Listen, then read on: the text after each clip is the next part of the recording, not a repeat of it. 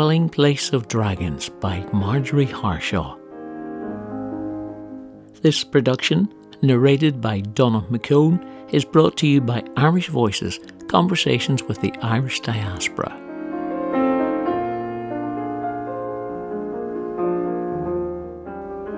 Dwelling Place of Dragons, the prologue.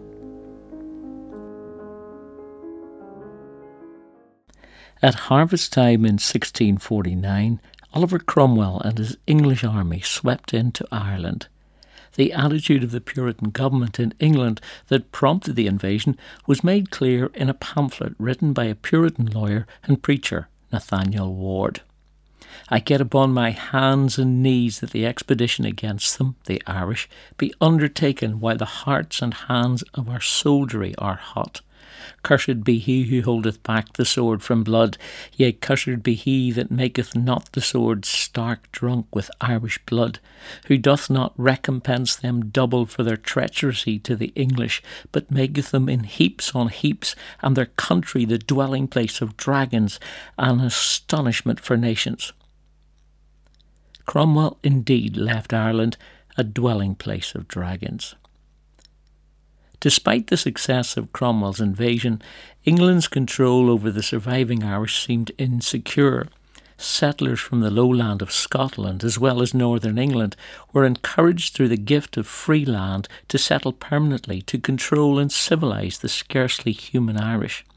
This mission was facilitated when an English civil war between Catholic and Protestant claimants was fought on Irish soil. Following the defeat of King James by his son-in-law, William of Orange, the Protestant population increased. Many of those immigrants settled either in Ulster or the area around Dublin. These efforts failed to suppress the sense of the native Irish that they were a separate nation and should be independent. Finally, the English attempted to end any such claim by forcing the Act of Union of 1800 through the Irish Parliament. Practically, the Irish Parliament voted its own extermination and transferred all power over England to the English Parliament. Theoretically, it made two nations into one, all Irish residents becoming English citizens with English rights. This was a commitment difficult to fulfil because several contentious issues presented obstacles. First, the Nathaniel Ward perspective of the Irish people continued strong and active. The majority of English leaders viewed Irishmen as too primitive to deserve even token equality with Englishmen. Second, Ireland served a long-established and useful function for the English. The hard work of the Irish people made their fields fertile enough to supply England with an abundant and inexpensive source of food. This enabled the new nobility of England, the owners of the expanding industries crowding English cities, to minimise the wages they paid their labourers. Moreover, these wealthy manufacturers had little interest in any industrial competition from Ireland. With strong influence in Parliament, they ensured that most existing Irish industries would soon fail. Religion provided the final obstacle for any real union based on principles of equality between Ireland and England. Most Englishmen belonged to the Protestant Church of England. Most Irishmen were Catholics. Centuries earlier, the people of England had been forced to abandon their Catholic religion for a new Reformed religion independent of Rome, with King Henry VIII at its head. This religious transformation was very partial in Ireland, leaving the vast majority of the population still practising Catholics. Members of the Irish version of the English Church remained small in numbers and felt very vulnerable. To protect their co-religionists, the English government forced the Irish Parliament to pass a series of penal laws that subjugated Catholics and Presbyterian immigrants from Scotland to an existence as unworthy others. One of these penal laws made their inferior status particularly obvious and galling. Each fall, Catholics and Presbyterians were forced to pay 10% of the value of their harvests to support the government religion. The English government found that religious divisions in Ireland provided a useful tool for control. They became very skilled at creating laws that favoured one religion over another, thus ensuring that the religious groups would not unite in opposition to English rule. They understood that supporters of the established church would react with hostility or violence to any action that would grant any rights to Catholics and to a lesser extent to Presbyterians. And so one miserable decade followed another for the people of Ireland. By the third decade of the 19th century, there was finally a bit of hope for change in the endless status quo. Daniel O'Connell, the charismatic leader of the Catholic community of Ireland, had been able to force the repeal of the last of the penal laws in 1829 after years of intense effort. For the first time, Catholics could hold seats in Parliament. Ordinary Catholics believed that they were finally free. Members of the established church even feared this might be the case. In this situation, Presbyterians were placed in a middle position, pulled towards Catholics or Protestants as members of the established church were known, according to the current crisis. Whenever the power of both groups would be enhanced or diminished by an alliance with the Presbyterians, followers of this faith experienced considerable pressure from their countrymen and close attention from successive English ministries. One complication made use of their potentially powerful situation problematic for Presbyterians. They were an independent group, not amenable to holding a unified opinion about any issue, religious or political. As the democratic ideas of America crossed the ocean, ideas so in keeping with the principles of their religion, Presbyterians began to experience increasing suspicion from both the Catholic hierarchy and the Protestant establishment. To really understand how this history affected the ordinary people of Ireland and indirectly the history of several other countries as well, it is helpful to follow the lives of real people who lived through the years of devastation of the mid-19th century, years when civil war was a possibility and famine a reality. The three principals of Dwelling Place of Dragons lived in a lovely part of southern Ulster, where Ice Age debris provided a rolling landscape along the northern slopes of the Mourne Mountains. On this good land, farmers of different religions lived and worked in close proximity. Here, three men, James Harshaw, John Martin and George Henderson, Presbyterians all, connected by friendship or family, recorded history as it happened and then faded into oblivion. Their writings survived, some miraculously, and provide the major sources for this history. Their stories remain relevant 160 years later.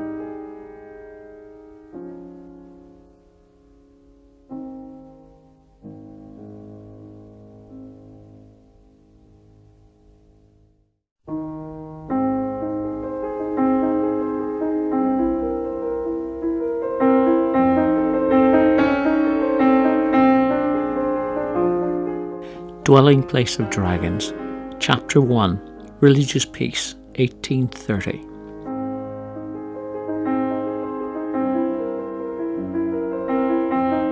James Harshaw left the fields one March afternoon in 1830, while it was still light for working. He hurried up a steep hill in the townland of Ringalish, his destination a small cottage near the top, which he shared with his young family. On this particular afternoon, James had a special appointment that resulted from his position as a respected community leader. The task that took him away from his work in the fields early was both pleasant and sad.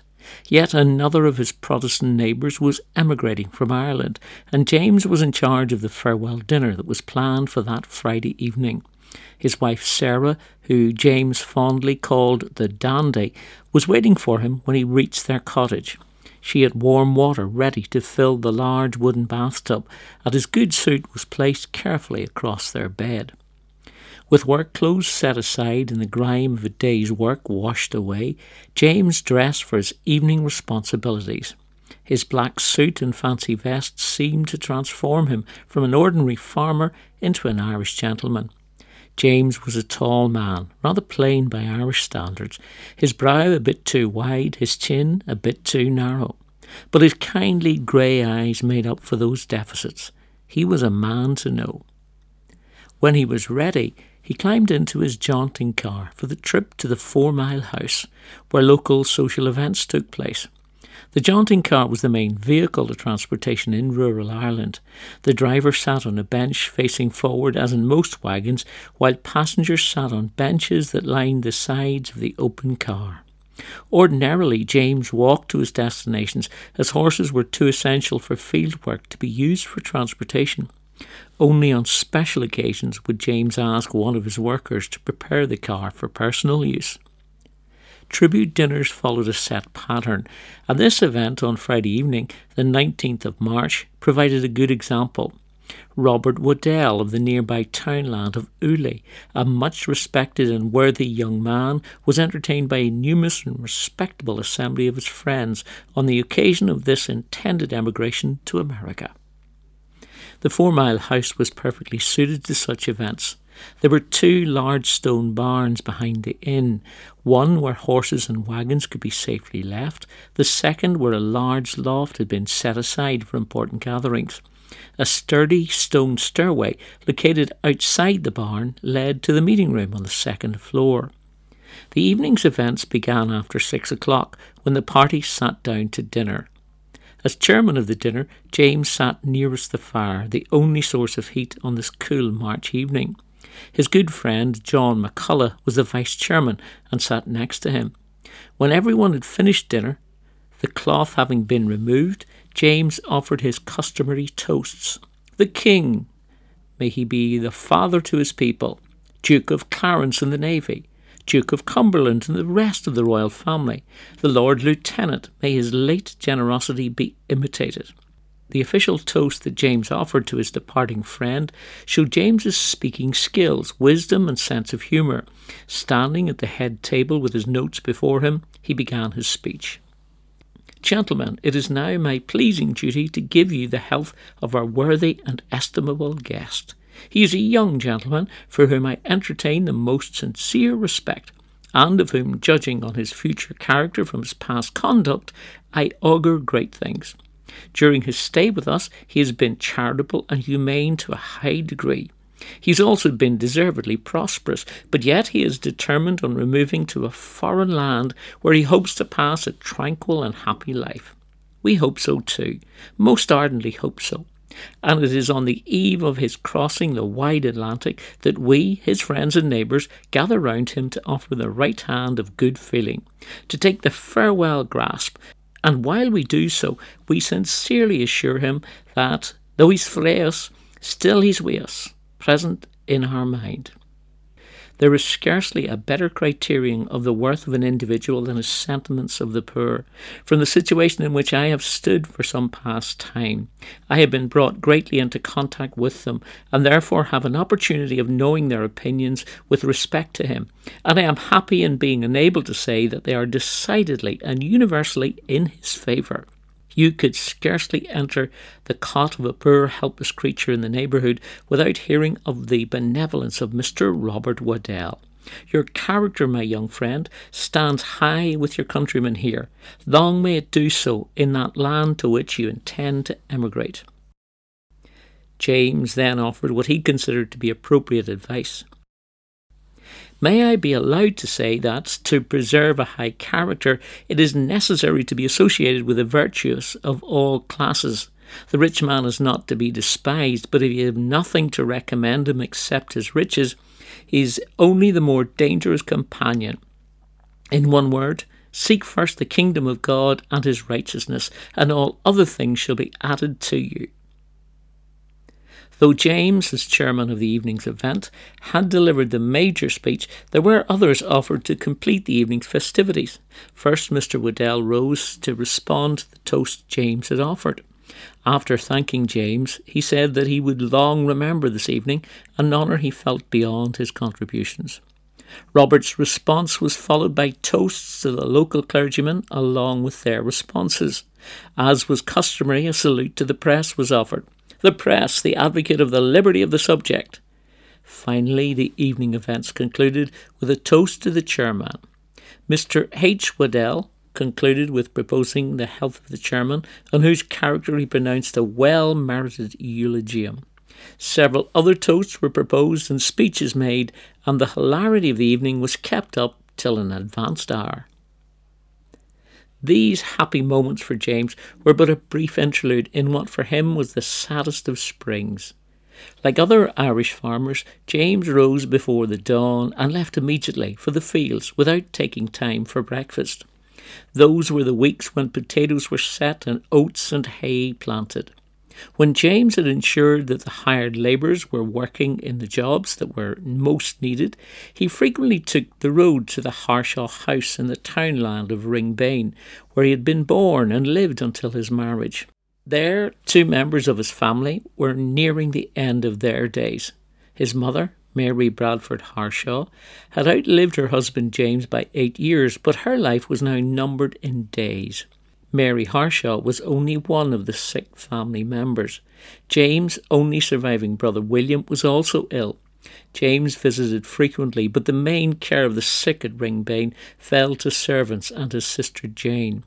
When William died, he and Jane Harshaw Martin would be the only survivors of the large family born to James and Mary Harshaw. Mary Bradford Harshaw died on May 1st, and William died unmarried on May 17th. Brothers Hugh and John, a physician in the Royal Navy, had died earlier, and now William had gone as well. Jane acquired her share of the family property when she married Samuel Martin, and now James came into his own inheritance, becoming the sole occupier of an estate of over 60 Irish acres in the townlands of Ringbane, Ringalish and Ardkira. These extensive holdings placed him among the most prosperous Irish farmers, yet, in the rigid social structure of Ireland, still below the level of the gentry. The social structure of Ireland was of no great concern to James. He ignored its customs when they conflicted with his conscience. Men of the better sort did not marry before they had reached full age. James was not yet 20 when he married, though he did follow the expectation that he would marry someone of the same social class. For him there would be no arranged marriage. He married out of his great love for Sarah Kidd, and not for social obligation. Sally, as Sarah was known to her friends, lived in Ringalish with her parents, William and Elizabeth, her sisters and one brother. She was a very tiny Irish beauty, just the sort of young girl to attract more than one Irish farmer. But James was clearly a lad of such potential that he soon routed the competition. Irish couples had limited opportunities to meet outside of formal situations, but they found ways to meet whenever James worked the Harshaw fields nearby. Somehow they were able to persuade both sets of parents that they should marry. The wedding took place early in 1815, and the young couple moved into one of the small family cottages in Ringalish. James and most Irish farmers lived just a bit of bad luck away from disaster. He owned very little in his own name: the household furniture, the family clothes, farming tools and livestock. His home, barns and outbuildings and all the land were maintained and improved through James' investment of time and money, but were owned by someone else. For many years this land, the Donoughmore estate, had been owned by the Vaughan family. The Vaughans lived nearby and were considered good landlords. James's father had held long-term leases for many acres of Donoughmore estates, which made a secure and comfortable life for his children at least a possibility.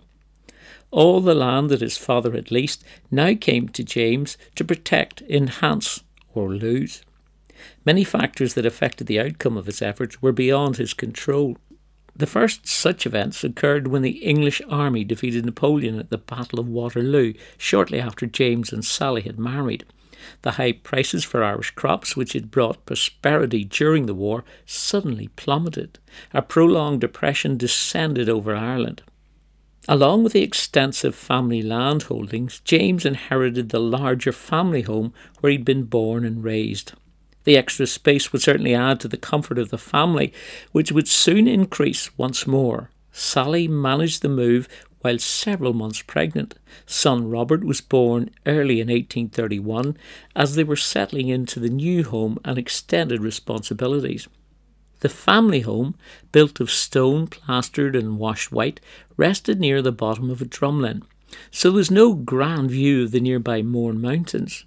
The roof shifted in colour from golden when newly thatched to a dark and sooty brown when near time for replacement.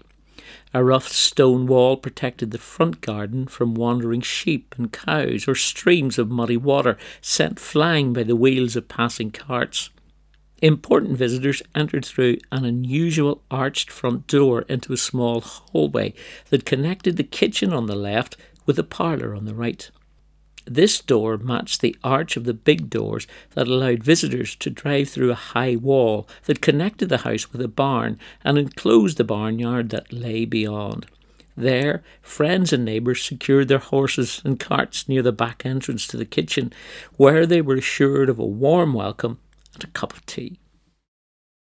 The new Harshaw home was none too spacious for this large family, which began with the birth of son Hugh, now 13, and included Mary, 11, John, 9, Jane, 7, James, 5, William Kidd, 4, and ended for the moment with Andrew, aged 2. Most Irish families lived in 1 or 2 room cottages. Though James was a very prosperous farmer by Irish standards, the Harshaw house was originally only 3 rooms larger. The first floor had 1 main room, 1 step down from the large kitchen. A stairway to the second level began near the back door and ended at a gallery in the front. The gallery connected 1 large bedroom to 2 small bedrooms on the uphill side of the house.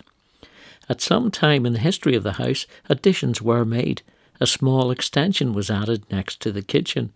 The front portion became the wee parlour, where James managed his accounts and met his labourers every Saturday to pay them their week's wages. 2 closets had been created from the large parlour and the large bedroom above it. The lower closet was occupied by house servants. The upper one was used for the newest addition to the family. Finally, the house was extended by a large room that James referred to as the upper house. This space was used for large parties and religious meetings. Certainly James and the dandy were sad to leave their first home and the close friends they had made in the neighbourhood, some of them Sally's relatives. Others were young families who lived just across the fields from the Harshaw cottage. Chief among those friends were the Todd brothers, James and Hugh, who shared the land in Ringclare they had inherited from their father. Even after the move to Ringbane was completed, James walked over to visit, keeping friendship strong. In order to fulfil his obligations to Mr. Vaughan and his own self-esteem, James needed to be recognised as a superior farmer, and indeed he was. James could perform many farm tasks as well as the best farm labourer, yet he had acquired the knowledge of agriculture, animal management and business skills required of important farmers.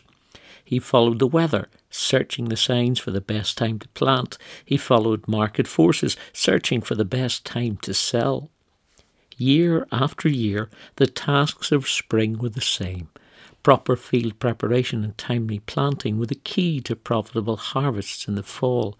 James was principally a grain farmer at this time, oats being his main product, though he planted some wheat as well. He had a substantial herd of cows and other farm animals for which he had to provide winter food. For this, he grew hay and increasingly frequently mangel, wurzel and other forms of turnips. Since Donaghmore was near an area where the linen industry was centred, James could make money growing flax for local mills as well.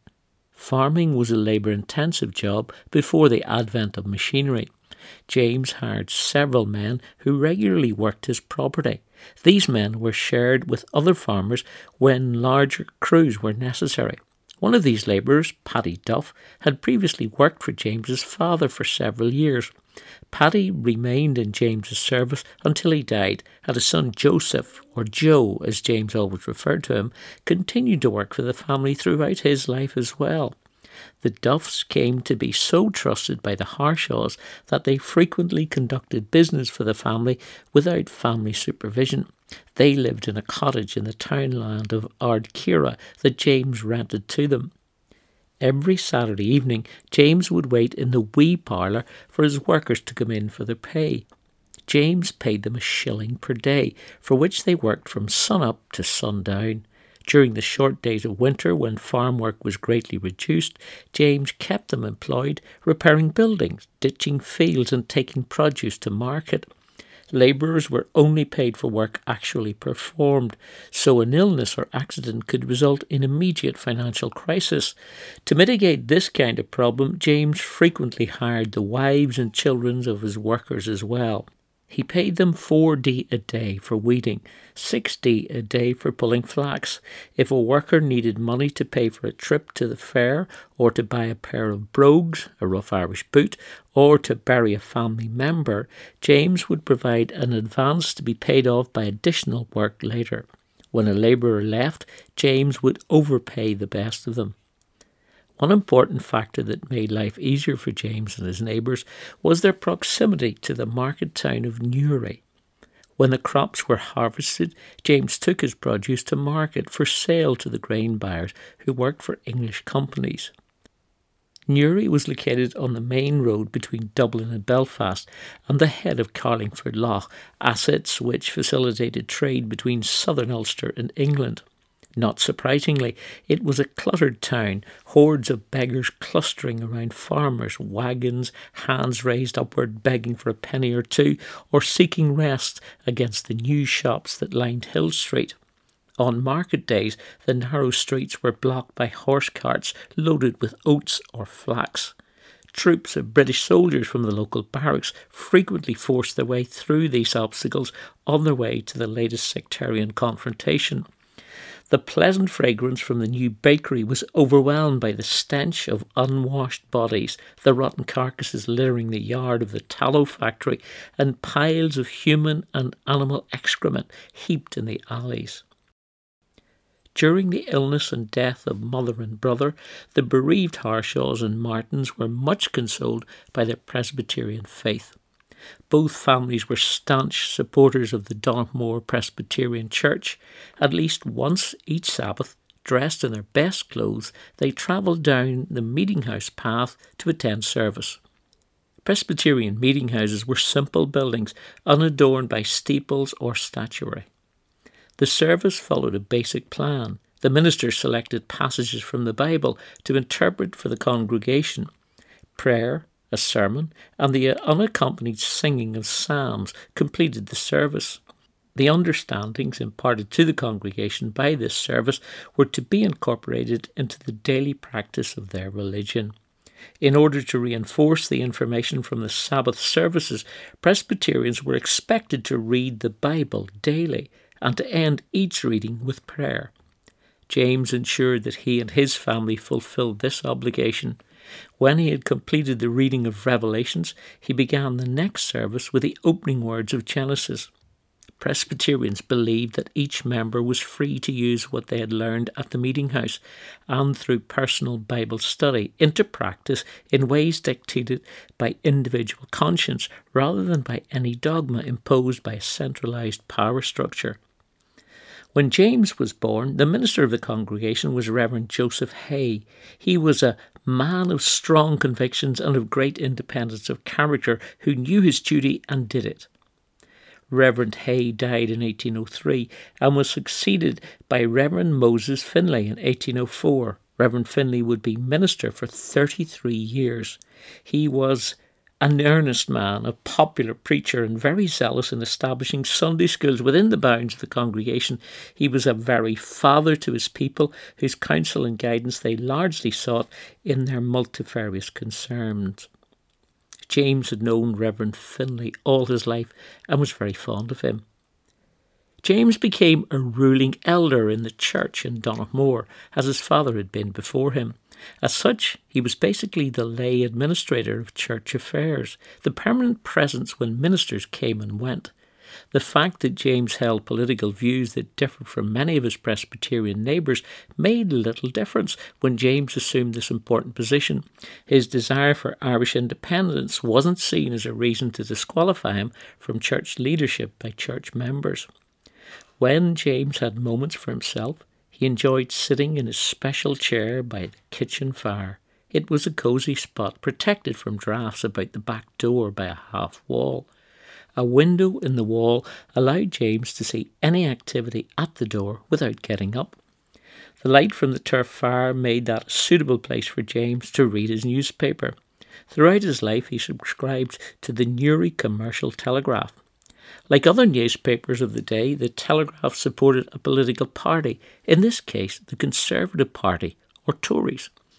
This was most satisfactory to James as he was a Conservative supporter himself.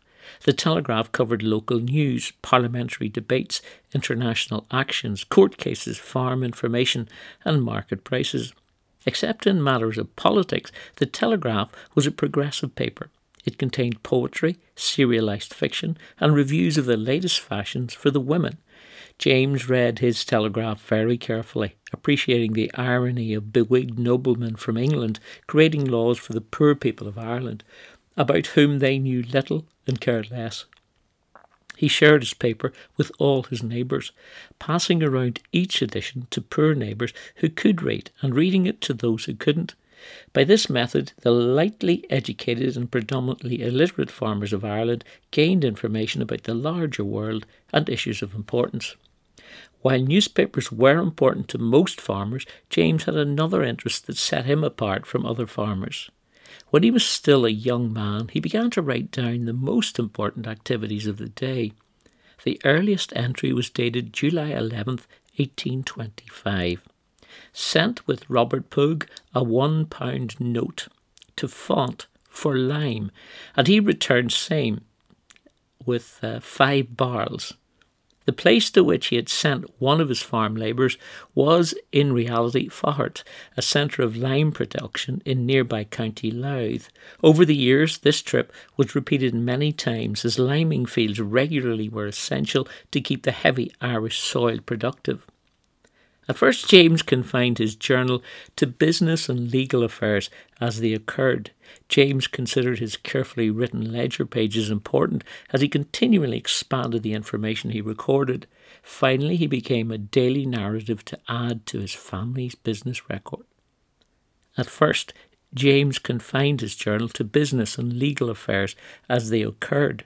James considered his carefully written ledger pages important as he did continuously expand the information he recorded. Finally, he began a daily narrative to add to his business records. As the summer of 1830 approached, life appeared quite normal. The roads and lanes of the countryside around Newry were busy places. Barefoot boys drove cows from barns to pastures for grazing.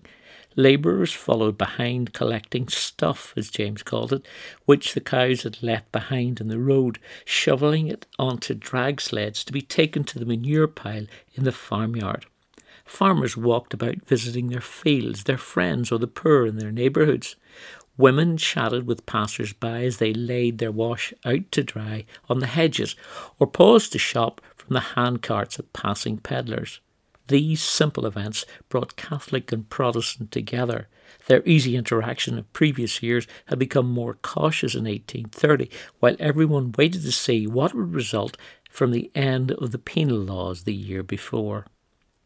Local and national leaders called for restraint after Catholics were given the right to hold public office for the first time in over a century.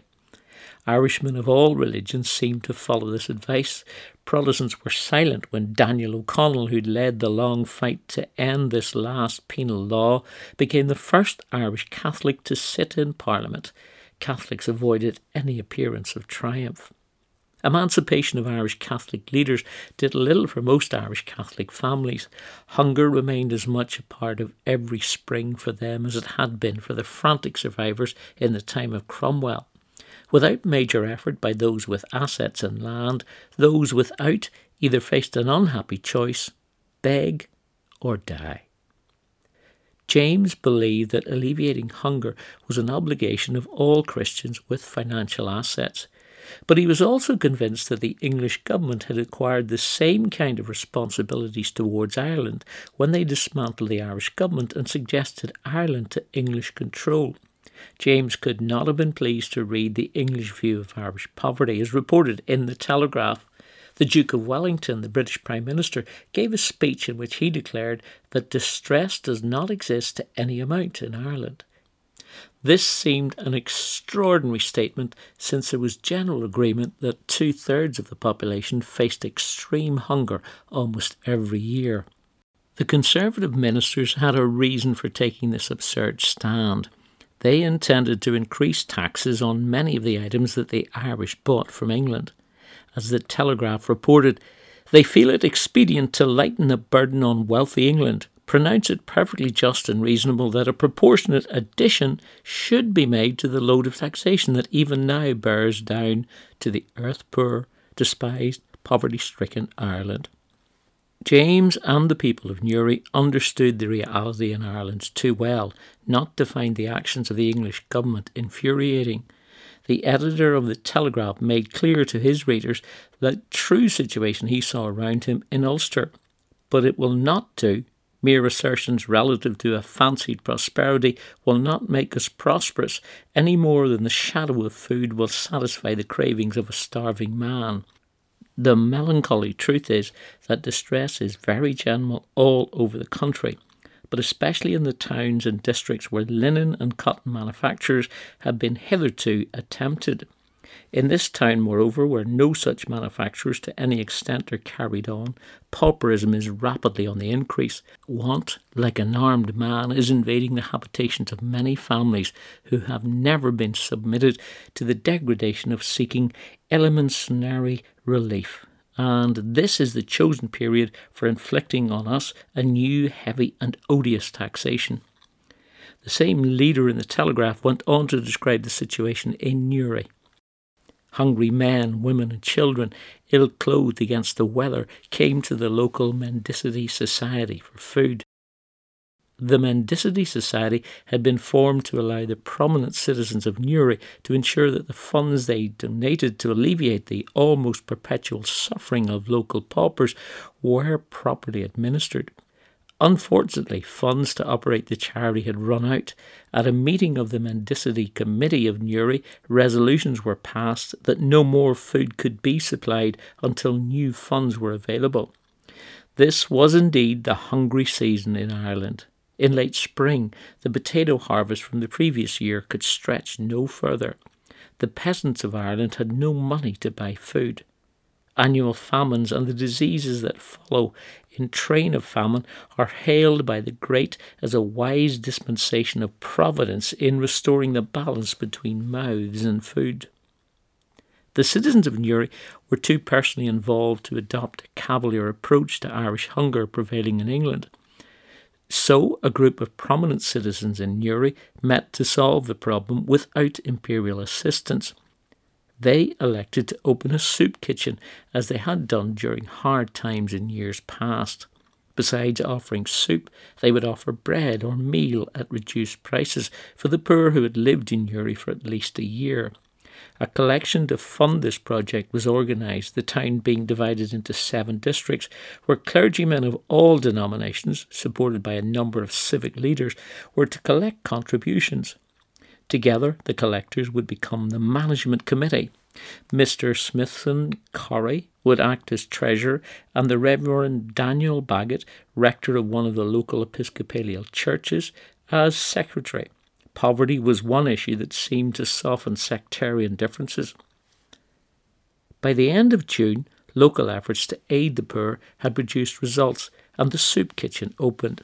It provided each adult 1 meal a day of a pint of soup and a half pound of brown bread. This food was available only to those who could qualify for a ticket. And to get a ticket, each hungry citizen would have to prove his or her eligibility to a local inspector. This provision was not a complete solution to the problem. Only the poorest of the poor would accept the degradation that accompanied standing in line for charity. There were others who had succumbed to poverty, who were unwilling to parade their failures in public. The committee had voted to provide tickets that would allow those suffering citizens to buy oatmeal at 1/3 of the cost, enabling them to survive as well. The new soup kitchen quickly attracted a large crowd of desperate citizens and was soon distributing 400 gallons of soup a day, or a pint to each of 3,200 starving people. In the country, James and other landlords of Donaghmore were providing work or food for the poor who lived among them. Each year, as the days lengthened and the fields turned green, thoughts turned towards the celebrations of the Orange Order held every July. The order was a Protestant fraternal organisation organised to create a Protestant armed force that could protect them from the Catholic majority. To the Catholic population, Orange marches seemed designated to remind them of their inferior position and to reinforce it. Every July, the Orange Order celebrated previous Catholic defeats at the Battle of the Boyne and Aughrim, centuries before. Some years they organised marches through Catholic neighbourhoods. With guns on their shoulders, they came prepared for battle. On other years, they gathered quietly in their lodges. If the uneasy calm between Protestant and Catholic in Ulster was to continue, the Orange men would need to give up their marches. On St. Patrick's Day, Catholics had set an example by holding no marches. Unfortunately, the Orange leaders ordered the lodges to march. James certainly was aware well before July 12th arrived that there would be a march, this time into Catholic Newry. This was a march that Donaghmore Orange Lodge intended to participate in. On marching day, the Orange men were on the road early.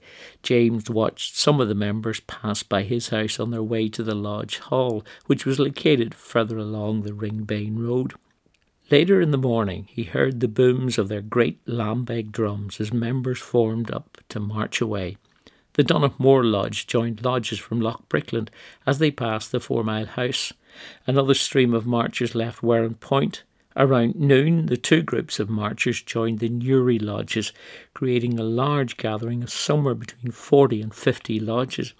They formed into one long procession behind their bands and their victory banners. They intended to march through the heart of Newry.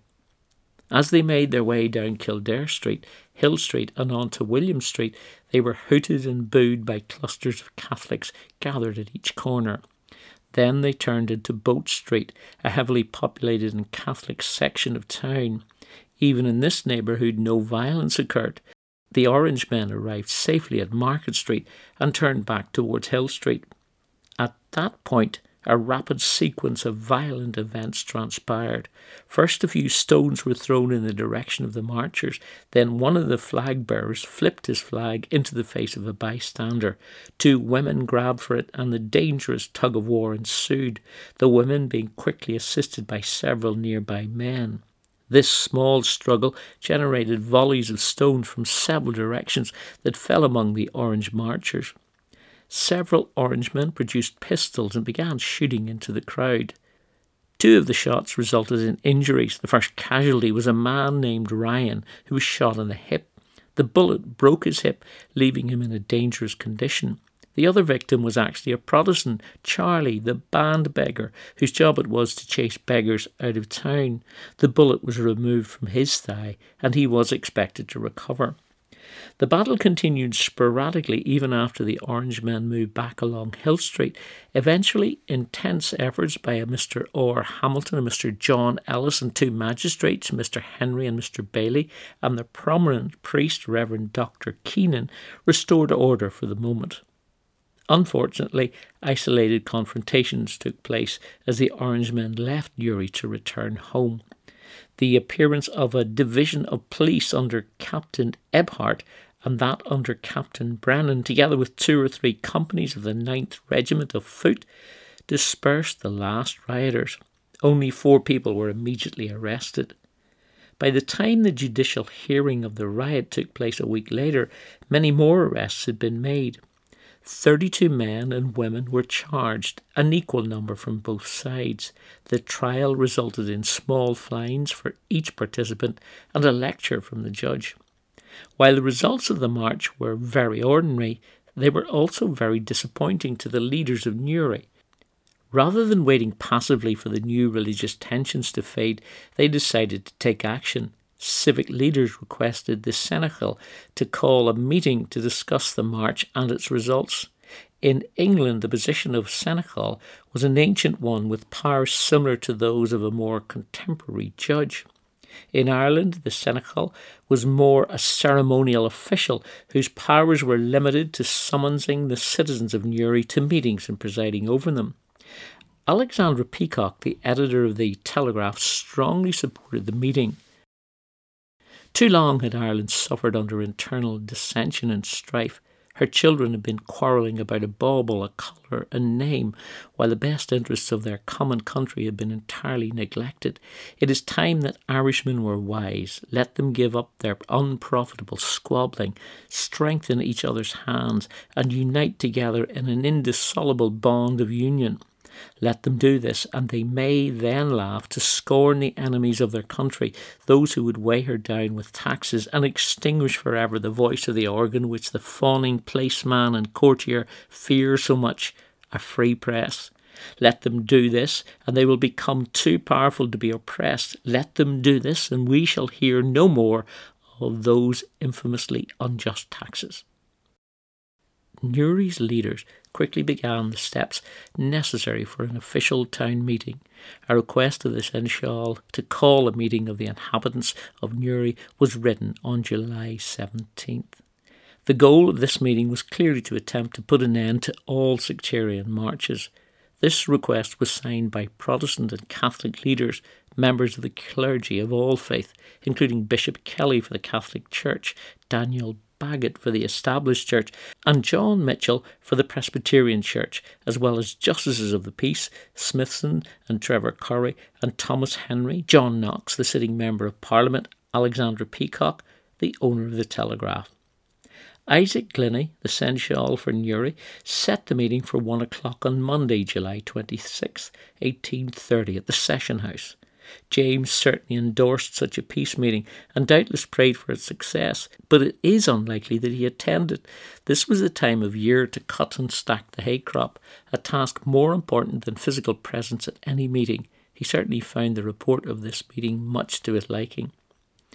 At the appointed time, a large crowd assembled, filling the hall within a couple of minutes. The first resolution went right to the heart of the issue. It was presented by the Honourable John Knox, Newry's representative in Parliament, and seconded by Bishop Kelly, and quickly agreed to.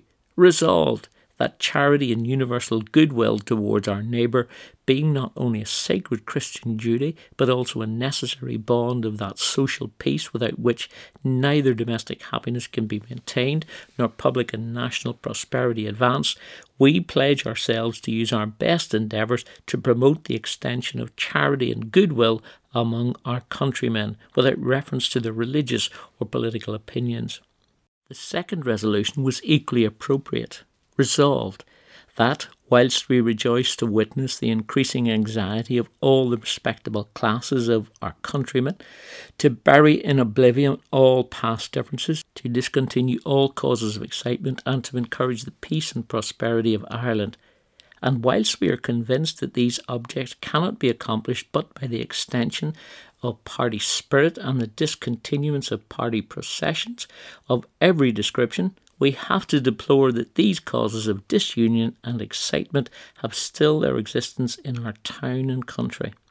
Finally, resolved, that as the prosperity of our country is retarded, its peace interrupted, and the lives of our fellow citizens endangered by the continuance of such party processions, this meeting do petition the legislator to devise such measures as we may put an end to party processions of every kind and description. One by one, the religious leaders of Newry rose to speak eloquently to their respective denominations. Reverend Dr. Kelly, R.C., Bishop of Dromore, and Primate-elect spoke first. Our object is, sir, to unite our countrymen in one bond of fellowship, to consolidate Protestant and Catholic into one social body, to harmonise its members by drawing closer together the cords of union, and to infuse into this new creation the spirit of peace, of mutual affection, of reciprocal kindness.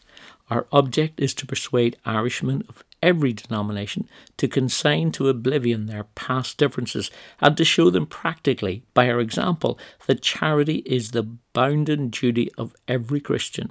God has commanded us to love our neighbour as ourselves. Let us all, then, cooperate together Do you, gentlemen, require to be reminded how fruitful a source of calamity party spirit has been to Ireland?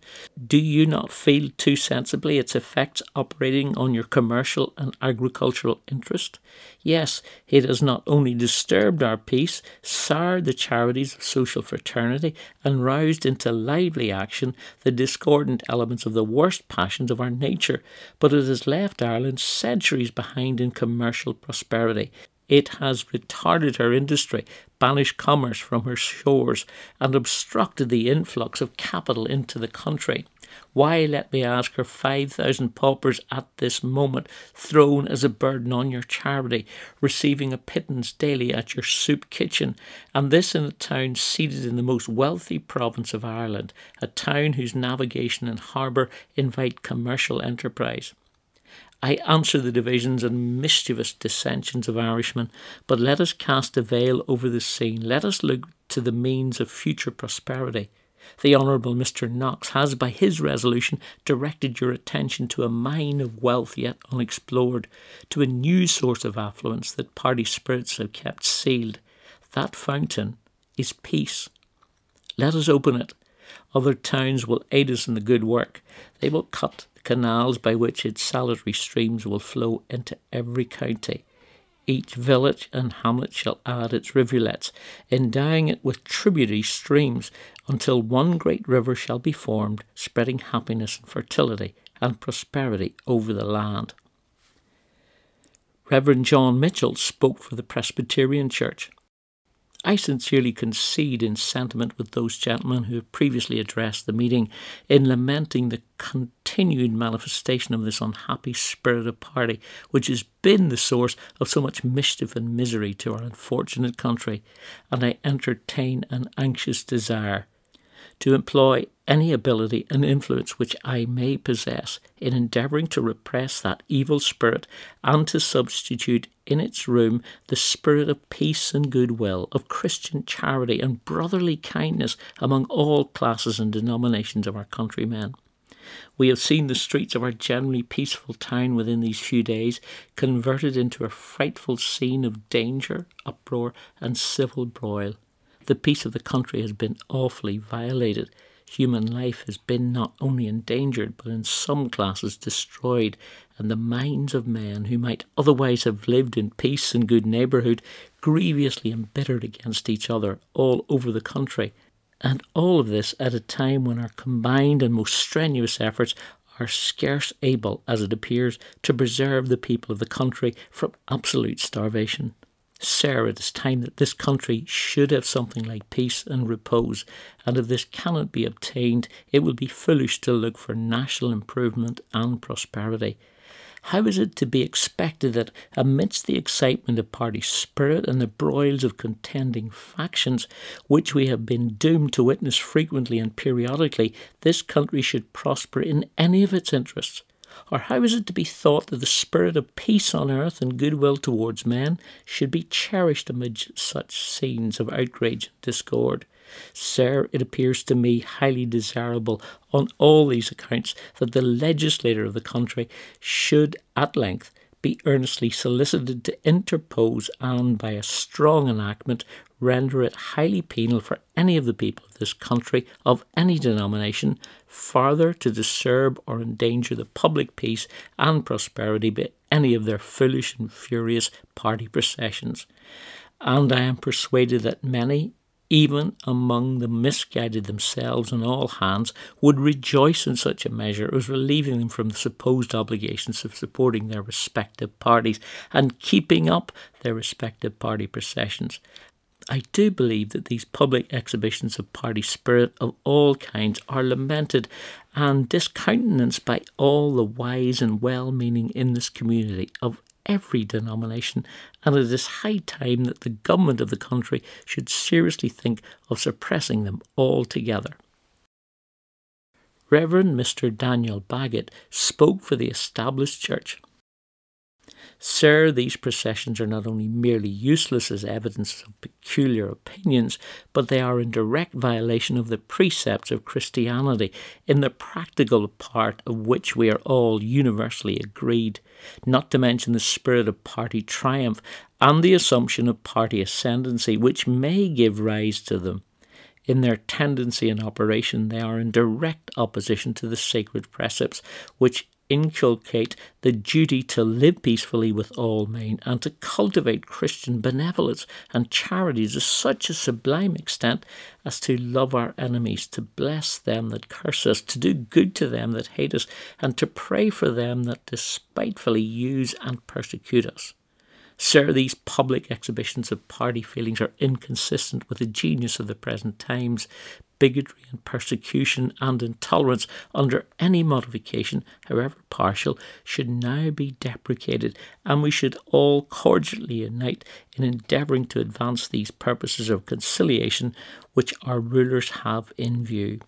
I cannot but again congratulate the inhabitants of Newry that they have been the first to come forward and to advocate the principles of Christian charity by which they are actuated. Sir, I anticipate the most glorious results for the proceedings of this day, and from the patriotic and benevolent sentiments which have been expressed by those who have taken part in the business of the meeting, and I only wish that the walls by which we are confined could be moved away, and that every inhabitant of every country might hear and take precept and example from these statements which have been made. Too long, sir, have we professed to be Christians, and yet have given but a meagre and partial illustration of the influence of charity, the most prominent and indispensable amongst the catalogue of Christian virtues.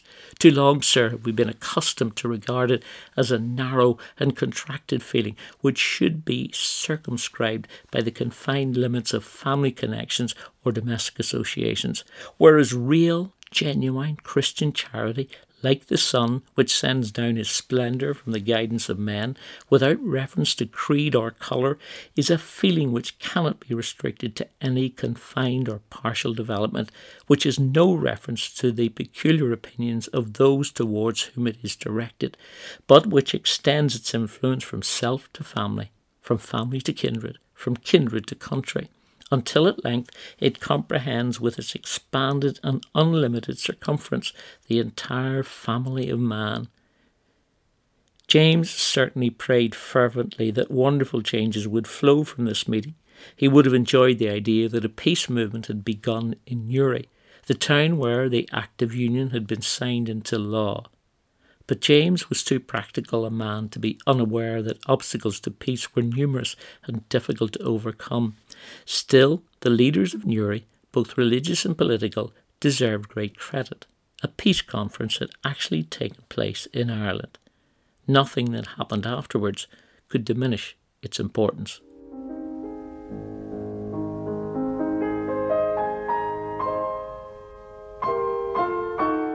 Dwelling Place of Dragons by Marjorie Harshaw.